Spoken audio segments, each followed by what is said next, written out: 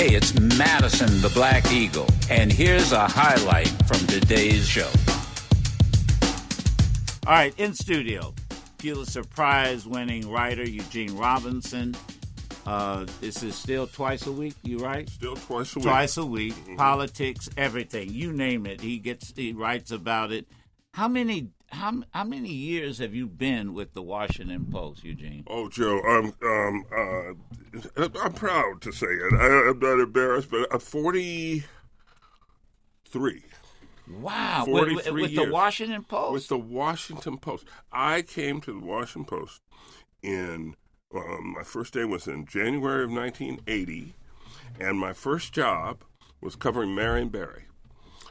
Who was the mayor. He had been elected in 78, had taken office in 79, I think.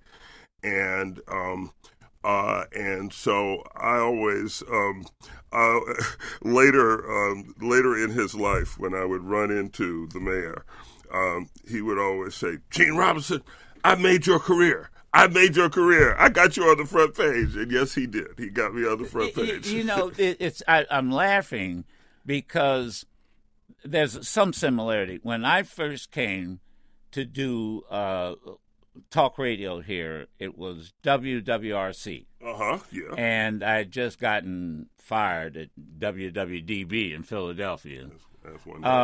Yeah, but that happens. Mm-hmm. But I got in at the night that Marion Barry was arrested. Oh my! At the Vista Hotel. Oh my! See, I was out of town at the time. I've done a bunch of different jobs at the Post, and I thought, what year was that? I don't remember. But whatever we can year, look it up. Whatever year it was, I was away. I was overseas for the Post as a correspondent for 6 years. I was in.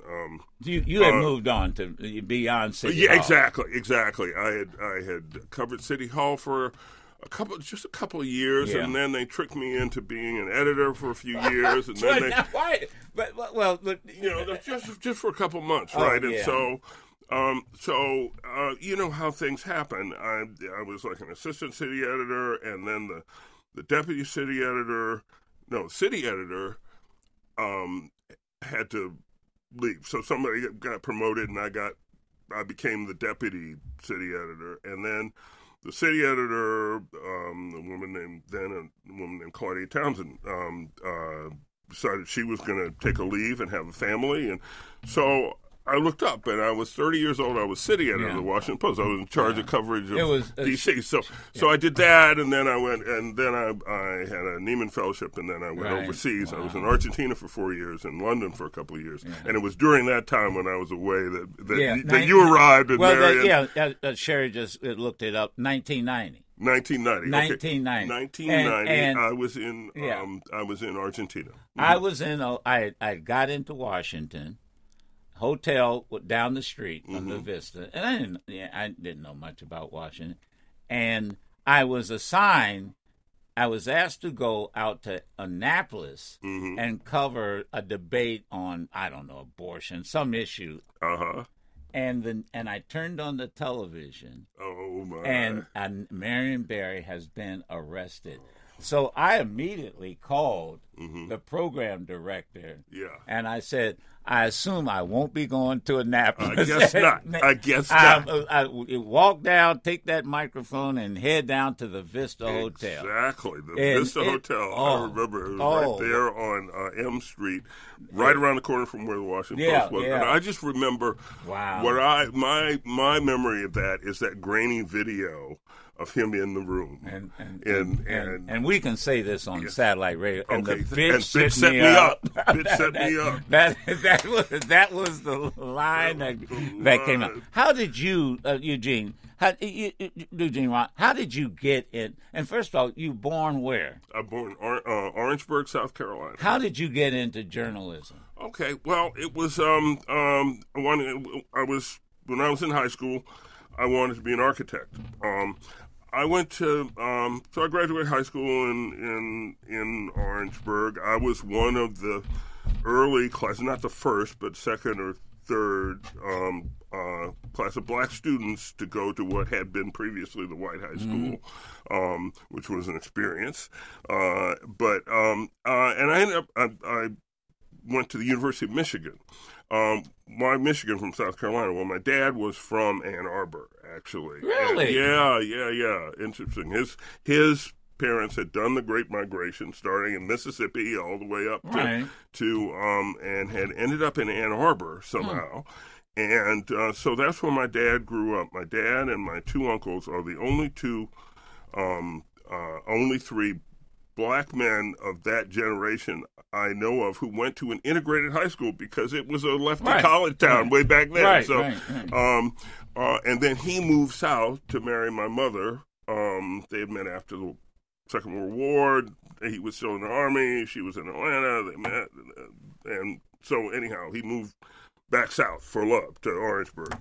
But he had gone to Michigan. My uncle had gone to Michigan. My aunt had gone to Michigan. And it had an architecture school, a very good architecture school, and it just seemed like the natural place to go. So I went to, and I had relatives in the area too. My uncle and my grandmother lived outside of town. So I went to the University of Michigan. By the end of my first month there, I learned two things. Number one, I was not going to be an architect, because I was I was maybe the worst student in Architecture 101. I just didn't have the aptitude for it, right? But I had wandered into the student newspaper. It was a very, very good student newspaper, the Michigan Daily, and something clicked. Something said, "Wow, this is fabulous." But you say you wandered in. I mean, what? I mean, to for buy newspapers? No. What? I was looking for some extracurricular thing. An outlet. What am I going to do here, yeah. right? And because they said find an extracurricular activity you like, and I to this day I do not know what made me walk in there, but I walked in there and I just said, "Wow, this is interesting," So I just came back and there was no process or anything. What was your first assignment? You not remember? I don't remember, but it was to to cover some little meeting of some student government body and or then something like that. After, what was that? It? This is what I want to do. Well, within a month or two, it was clear this is what I want to do. Really? I still remember when I called my mom and dad. They've both passed now. Obviously, they've been, but they lived long and full lives, and they were both very educated. My dad had a law degree. My mom had a couple of master's degrees. She was a librarian. She was a librarian at a historically black college in Orangeburg, Claflin University. And so I called them and to tell them that this architecture thing I'd been talking about for years, this wasn't going to work out. But I was interested in journalism. And my mother laughed. Really? And, she laughed and she said, we always wondered where this architecture thing came from, because you can't draw. You don't really have a visual sense. And then she said, but I always thought you would write. Really? And I said, really? And she said, yeah, you always wrote very easily. I'd say I always thought writing was just something that you did. It was not anything special. You just wrote it down. Now, does it come easy to you? Yeah, it does. Really? It does. Yeah, and I've learned. I don't always think it's easy. Sometimes I'm sitting there and I feel like I'm struggling to say what I want to say. But I have learned that, yes, it comes very easily to me, that more easily to me than it does to a lot of people. Because I just thought that, okay, what you hear in your head, you just write it down. And then, and you just follow it through this way. Yeah, for me it's different. I struggle with writing. I put, the book I have now, Radioactive. But now I can. Good book. But thank you. I appreciate it's a really that. Good book. Yeah, y'all buy it. It's been endorsed. So anyhow, but the thing is, I can sit with you as a writer, and I can say blah blah blah blah blah blah blah, because we're unscripted here. Yeah. But I would not be able to write it. To write it down. See, for me, it's a lot easier to write it than to speak it. Than to speak it, right? So I couldn't do what you do. To talk, But you do. Cogently, intelligently. But I'm not in your league. Now hold on. Not in your league. Yeah, but all right. Now hold on. So that leads me to one of the things you've been writing about. So let's take it. Let's do word association. All right. You've been writing about a lot of topics, and I got to tell you, I am a big fan. I listen and watch and read what you write, and then I come up here and say, "What's wrong with him?" No, we know each other very well. Let's talk about we just classified documents. When you came in and sat down, all right. Here's what I said, and I said that look. There are probably in Washington, D.C., and there are probably more classified documents in somebody's garage, whether every secretary or whoever. See, Walter Fauntroy told me this one day. If in those days, if somebody saw a class of something marked classified or top secret, they went to the Xerox machine and made a copy. Right? Yeah. Am I right? And then put that sucker in a desk somewhere. It's true. Now, so what is your take on what we're going through? Because my calls have been solid for the last 2 hours and weeks, for that matter, about this. Yeah. I mean, so. You're absolutely right about the context. The larger context is, number one, our government classifies way too much stuff. What was the weather report for Moscow on X and X date, and because they got it from some satellite or whatever, they stamp secret on it, and then it's like secret for 25 years or something like that. The weather report on a date 20 years ago. I mean, that sort of thing. They put classified markings on.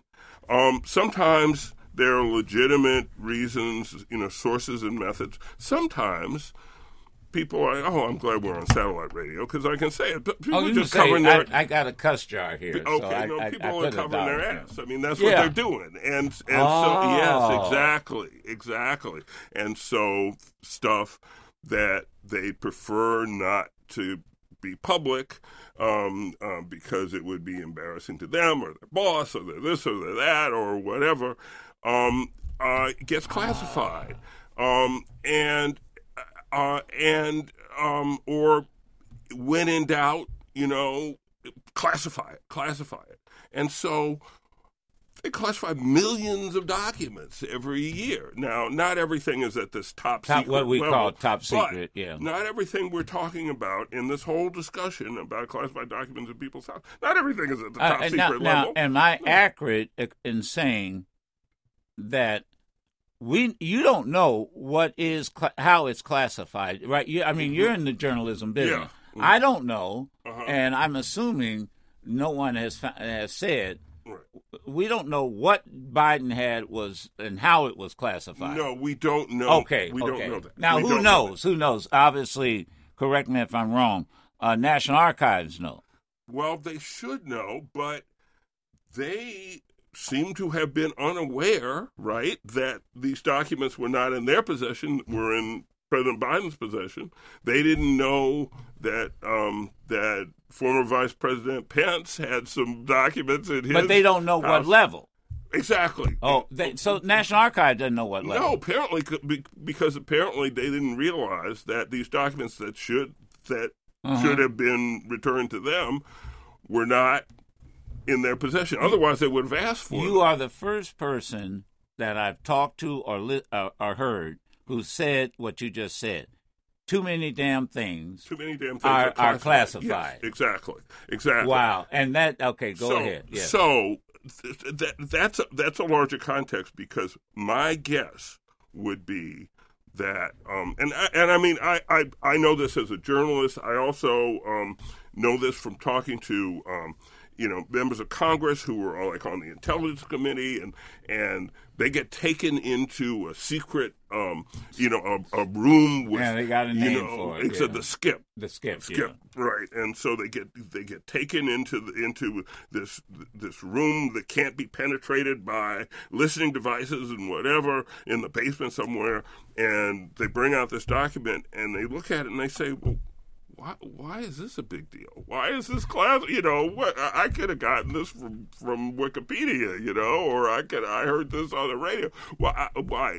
And sometimes because of how they got the information or whatever, there's a legitimate reason that's not immediately visible. So this came from a spy inside the Kremlin, and because of the detail in it, it would compromise this person's identity if this got out. Sometimes, but sometimes no, it's not.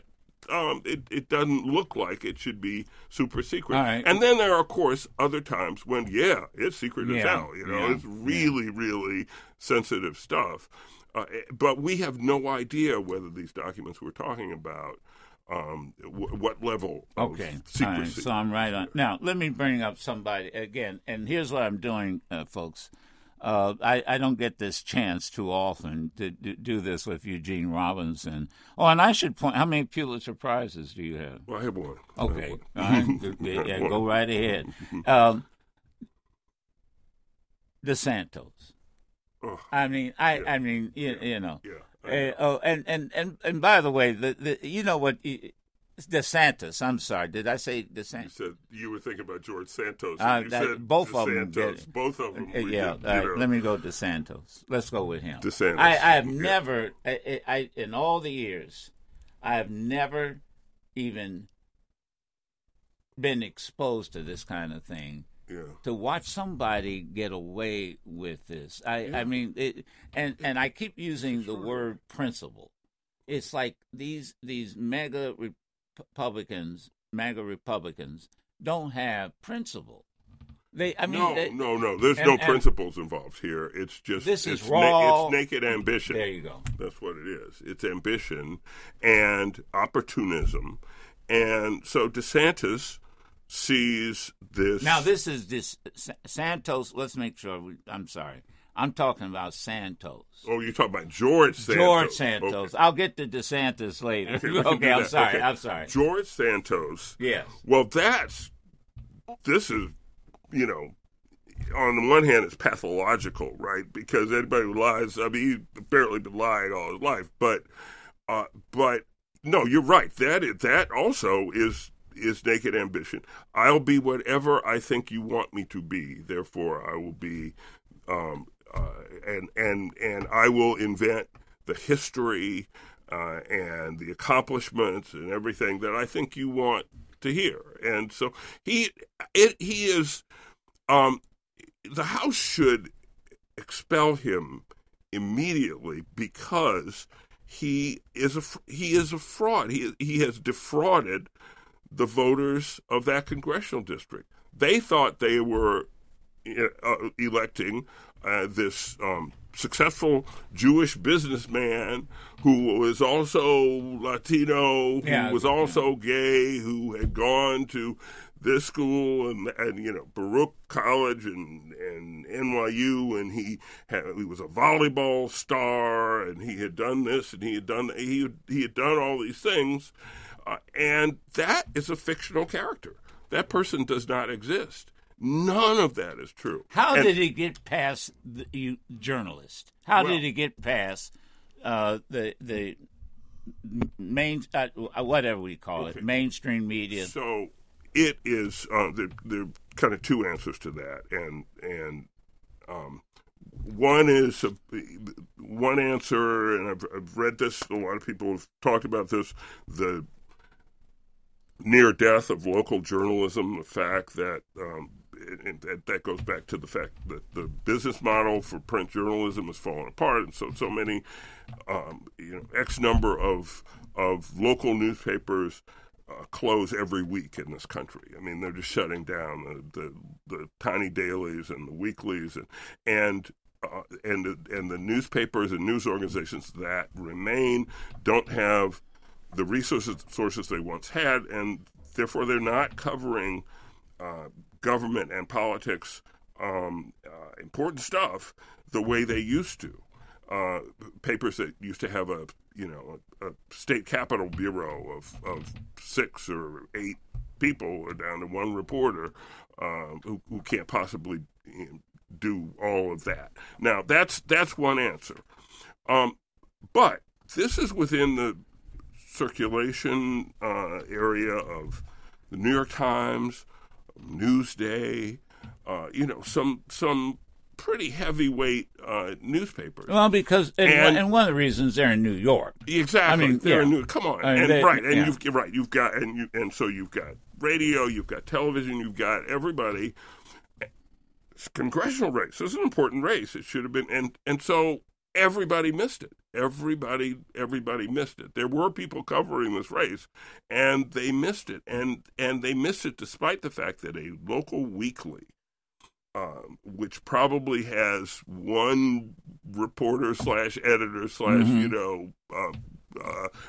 cheap bottle washer. I mean, one person doing almost everything, was onto him and had written stories. They didn't know the whole entirety of his lies, but they had tried to check out some of the things he said, and they weren't checking out, so they had written one local weekly newspaper had written a couple of stories, and this was a paper that was owned and published by a Republican who had run for that seat in the past, was very conservative.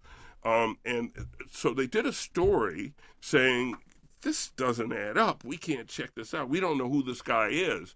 And then they did an editorial. And this is a little local paper, a weekly, always endorses the Republican. And the paper said, we are endorsing a Democrat in this race. We cannot endorse George Santos because of the following inconsistencies. We don't know who this guy is. But that was not noticed or picked up on or followed up on by the larger media. And so it wasn't until after the election when the New York Times finally did, an excellent story that should have been done, by them or by us or by somebody before the election, and just sort of peeling back this tissue of lies and explaining that we have no idea who this guy is. Now, but you said that really Congress should expel him. Yeah, but they're saying that the leadership now in the House is saying there's no precedent to this. Right. There's no precedent, and the position that Speaker McCarthy is taking, which is the same position that Santos himself is taking, is that I was elected by the people of my district, and so and that's the way it works, and they can fire me in 2 years, but until they tell me to go away, I'm their representative, and I'm going to do my best representing them. Well, that's not true, because those people thought they were electing somebody else, and they ended up getting this total fraud, and they're not happy about it. And it seems to me that, but this is hopelessly idealistic, and it won't happen. But shouldn't Republicans, Democrats, who don't agree on anything, but who have some respect for the institution, some principles, and some respect for the House of Representatives, which is a historic institution, and so many famous and important figures in our history have served in that chamber, and to have a total fraud who has defrauded the voters to get his seat, sitting there among them, that, to me, as a member, that would be unacceptable. I'm sorry, we can't, but we couldn't have that, and But that's not going to. It's not going to happen. It's not going to happen. No, it's not going. I don't think it's going to happen until he gets into more serious legal trouble, which looks pretty likely given the campaign finance question. And he just yesterday, or I think, Please. Amended his campaign finance file, and everybody wondered where he supposedly gave his or lent his campaign $750,000, and now he's saying, well, the money wasn't a loan, but he didn't say exactly what it was. This is a man who was like sleeping on his sister's couch, right?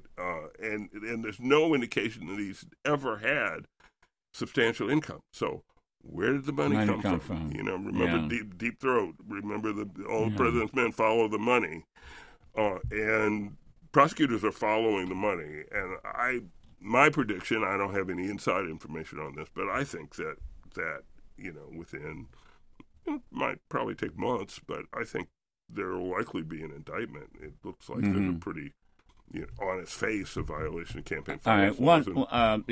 Before are you okay? You comfortable? I'm good. All right. Mm-hmm. Okay. I'm going to continue with this word association. Yeah. I like this approach. Okay. So real quick before DeSantis. Now I can say DeSantis. DeSantis. Right? Okay. All right. Now I'm going to tell you what I said. I would not, and I'm going. This is a history you would know. I'm going to go back in history. Mm-hmm. Brown versus Board of Education. Yeah. Virginia, other southern schools shut down public schools. Yeah, you know right. that history. Mm-hmm. And like you said in the beginning, you were one of two or three black students at Orangeburg High School. Integrated high integrated school. High school.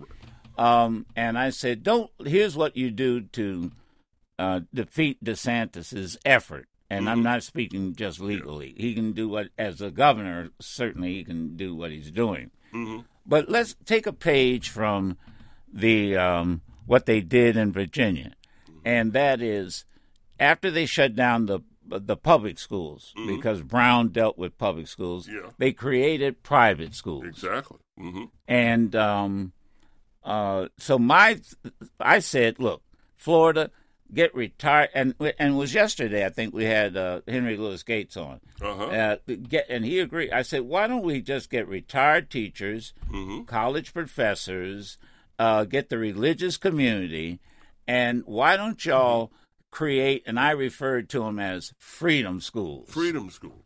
And just teach Black history. Maybe a Saturday. Yes. Go to a lower level of a church, and Saturday morning, instead of cartoons or whatever, send your kids to these freedom schools, and because he can't stop you from doing that.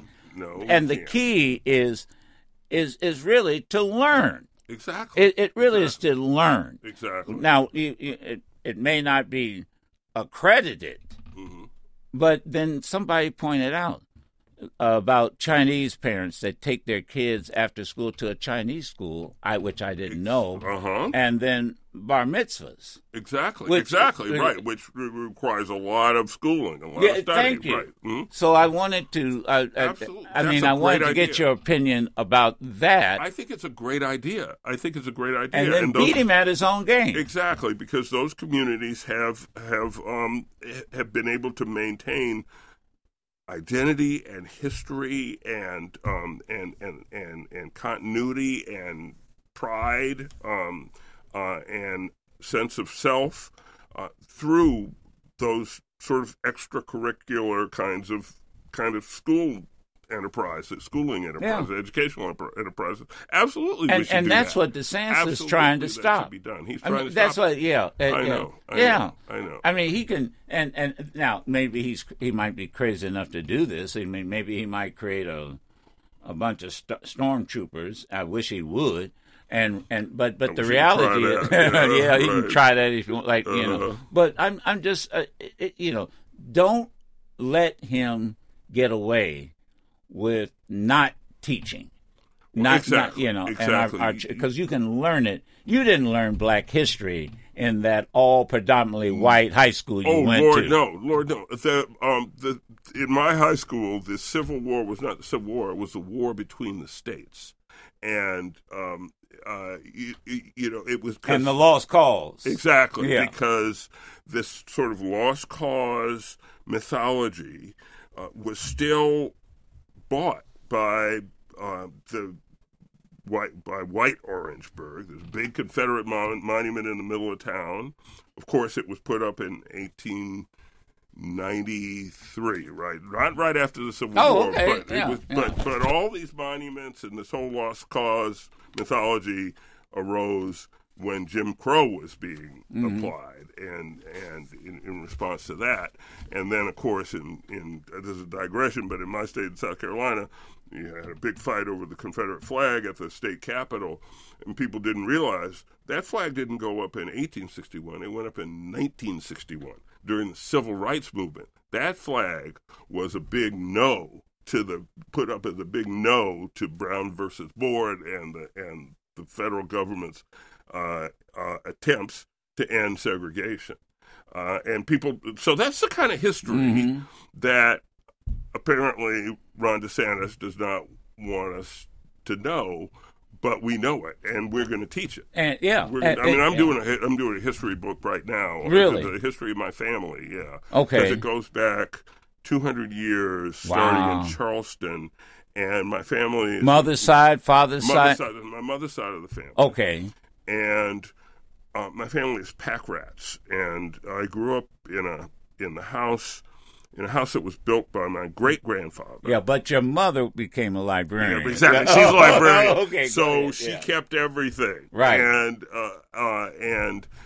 it's been it's still in the same place it's been for the house was built in 1903. So it's now how far are you on this history book? I'm maybe halfway through. So I should be a little further. So where do you find time to write when you're doing 2 columns a week? This is why I'm not further than halfway through. But I'm gonna have to take a little time off, and maybe the next couple of months, I'm going to, because I want to. What has surprised so much?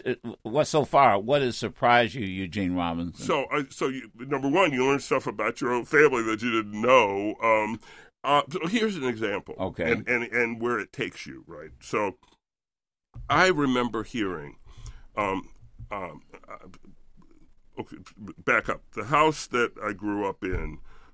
House built by my great grandfather, who kind of slipped through that Reconstruction window and became successful, became a lawyer, and this and that, and then Jim Crow kind of shut him down. But so he had 6 children who lived to adulthood, including my grandmother. She stayed in the house, so it was his house, and it was she was a teen and a young adult in the house, and then my mother grew up there, and my mother was an only child, and so my dad moved down there, and so my sister and I grew up in this house. So, and I remember hearing my grandmother talk about one of her brothers, a great uncle of mine, and just mentioned that he had served in World War I, and I didn't know anything about that. So I went and I looked up the records when I was doing this book, and I found out that not only did my Uncle Marion, who I never met, he died before I was born, not only did he serve in World War I, but he actually went overseas. He went to France, and he fought in France. He was one of the Buffalo Soldiers. He was, and so then I started researching, well, what about African Americans in the First World War? Right. And I learned that there were something like 300,000, 400,000 African Americans served in the Army. Not all that many actually went overseas. Yeah, like my grandfather was under his papers as laborer. Uh-huh. But a lot of them were laborers of some type. My great uncle had already studied to become a pharmacist, and so he got drafted in 1917. He got sent to training in Kansas, and they put him in a medical unit, and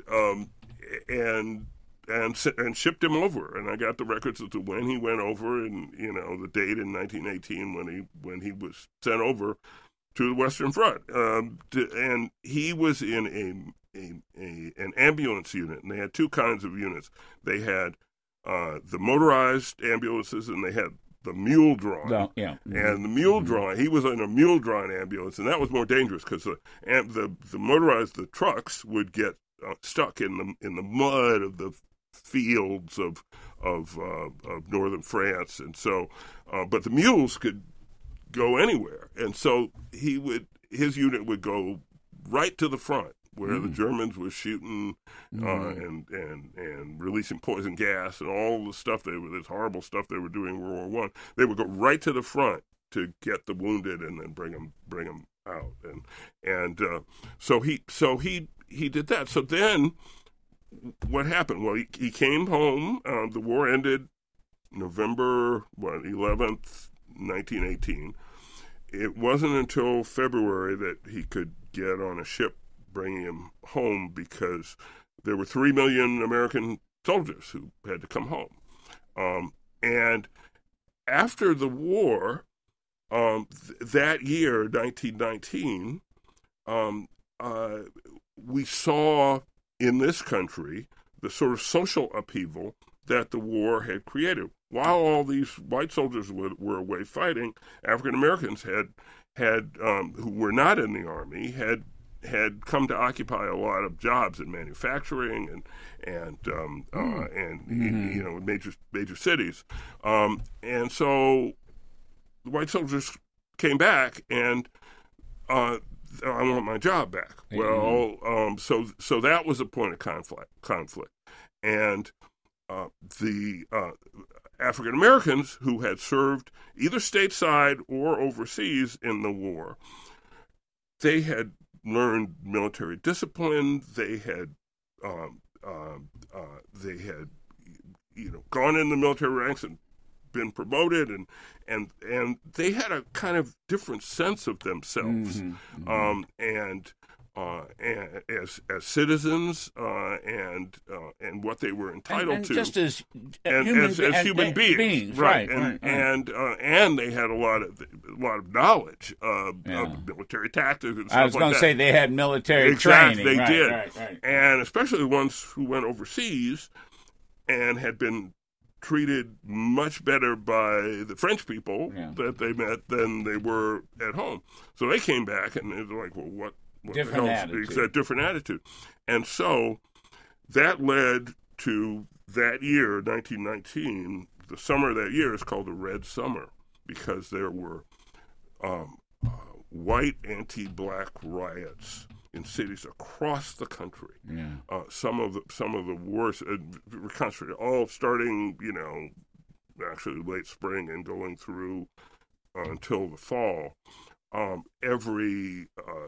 Certainly every week in Washington, D.C., in Chicago. Did you find that your relatives were somehow caught up in that? No, I did not find relatives who were caught up in the violence, but I did learn a lot about what happened that summer. One of them, there was lynchings and anti-black violence. There was some of it not far from my hometown that my family was surely aware of and knew was going on. But what happened in D.C. and in Chicago and in cities across the country was black folks fought back.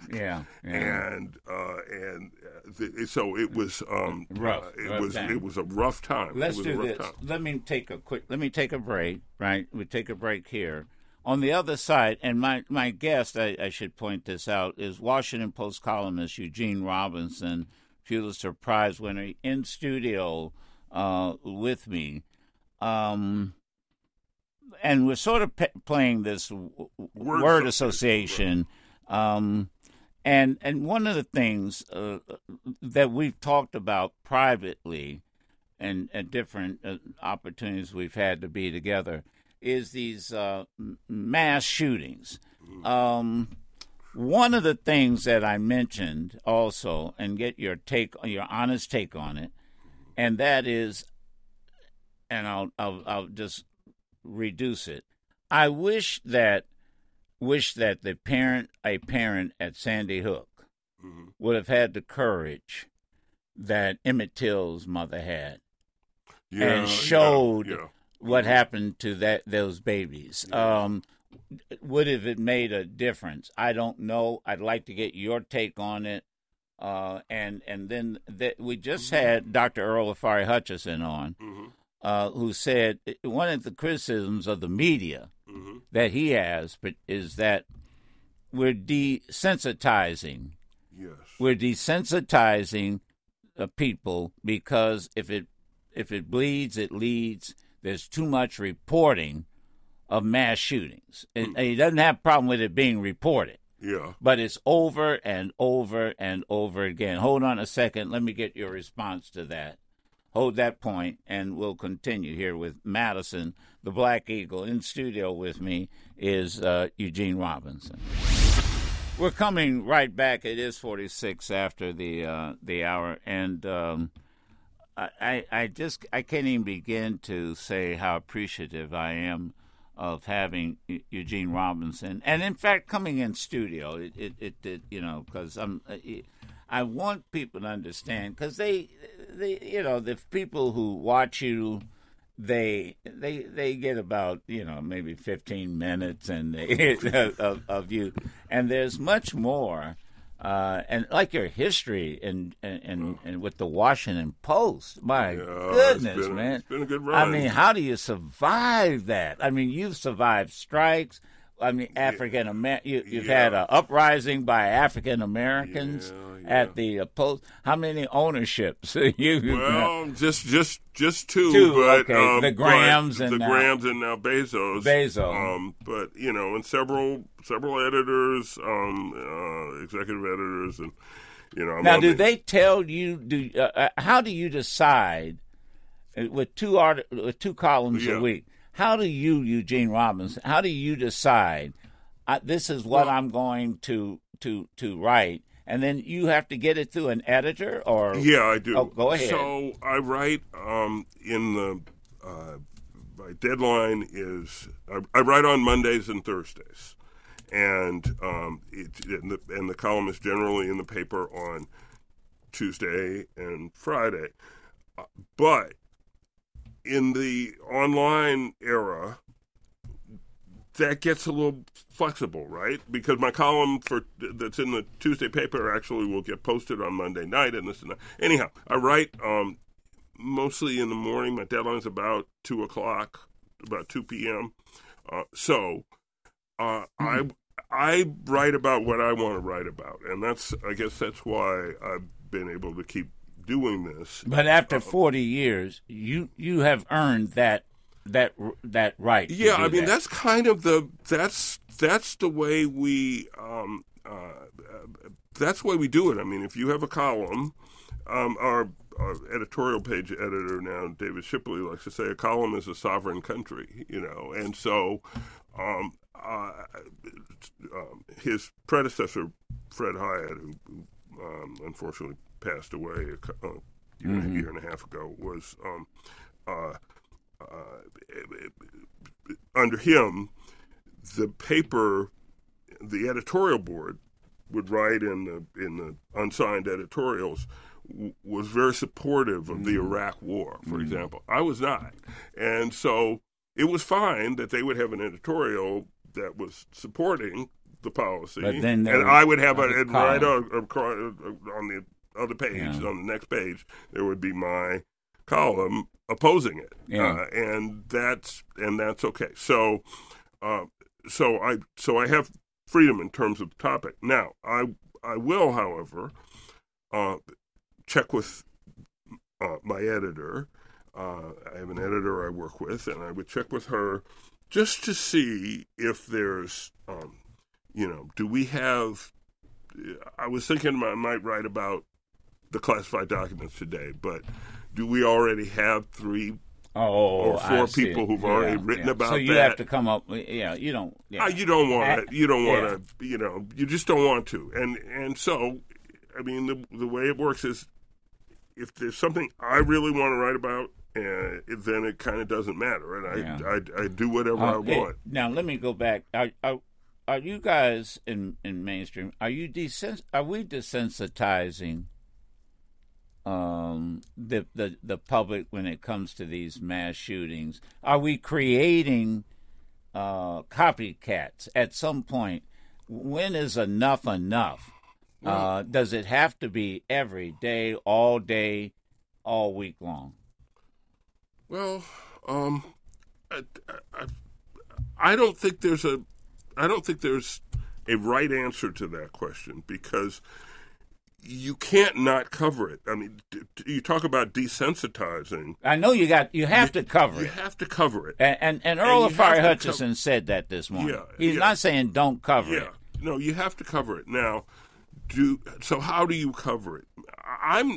I don't have all the answers, and it may be that we give it too much ink. I mean, we've already developed the habit, for example, of not a lot of people kind of go out of their way not to mention the name of the assailant. Yeah, he mentioned that today. I wrote about the mass shootings on Monday, and I did not mention the person's name. Yeah. And that was almost by reflex. I just realized at the end of the column, I didn't put the name. Yeah, because because people looking for, and Earl mentioned that, people want that 15 minutes of fame. Exactly. So, now, does that deter any of these people? Is anybody gonna, who's crazy enough to say, I'm going to go shoot up a school, going to be deterred if they say, well, I guess I won't do it because I won't get my name in the paper as much, after I'm dead? I mean, I don't know if that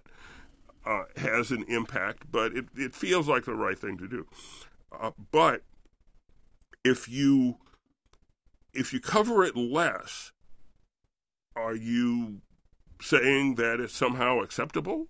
Are you saying that it's somehow ordinary and that we should just move on, or not? And like I said, there's not a right answer to that question. It's a difficult question. Yeah, and I think part of the difficulty, the news business has changed, as you know, and correct me if you think I'm wrong here. Yeah. It's now 24 hours, 7 days a week. And that is the difference. Yeah, right? Yeah. It used to be the evening news, and that was it. That was it. And you got the newspaper in the morning, and then you had the evening news, and that was it until tomorrow. Yeah. Do you miss newspapers? I mean, the physical touch of newspapers. Well, I still get the newspaper, but I miss it. I miss a lot of things about the way things were. I miss the on the one hand, now that we're 24/7, we are constantly updating, and we have these news hubs in Seoul, Korea, and in London. So mass shooting story, when editors and reporters are asleep here, there are people in South Korea who will run that story, this U.S. story, for the Washington Post during the night, and then they'll hand it off to another group of reporters and editors in London, and then they'll hand it back off to Washington in the morning. I mean, this is the way we work now. This is crazy, and so it allows us to be a 24/7 news operation, and that's what you have to be now. Okay. There was something about I've got less than a minute, but when we were just doing it once a day, I think we put more attention to craft, to history, and to being definitive. And there was there's a quality there that we're missing now. And it's not about getting it right. Exactly. Yeah. You had to get it right. Worst thing in the world was putting something in the newspapers wrong. We haven't mentioned her, but your very talented and beautiful wife, Avis. Man, I mean, she is what do we call it? A public artist. Yeah, and doing great. She's now she has work coming up at where? Well, at the real quick at the.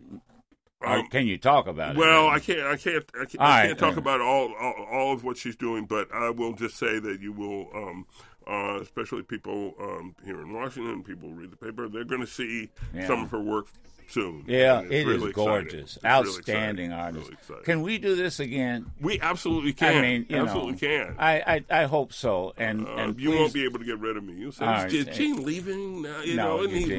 leaving? You know. I can't No, this is really appreciate it. fun, and No. you were so great. You were the great host. Yeah, but I got to tell you, I am intimidated whenever I have to interview somebody like Eugene Robinson because there's just so much history there. And thank you for coming in. There's so much we can talk about. I'm so happy to be here, We and all I'll be back. Okay. Eugene Okay. Robinson, all of you, have a great day. Thank you, everybody. You can listen to yours truly, Madison the Black Eagle, live every Monday through Friday on Sirius XM Urban View Channel 126 or anytime on the Sirius XM app.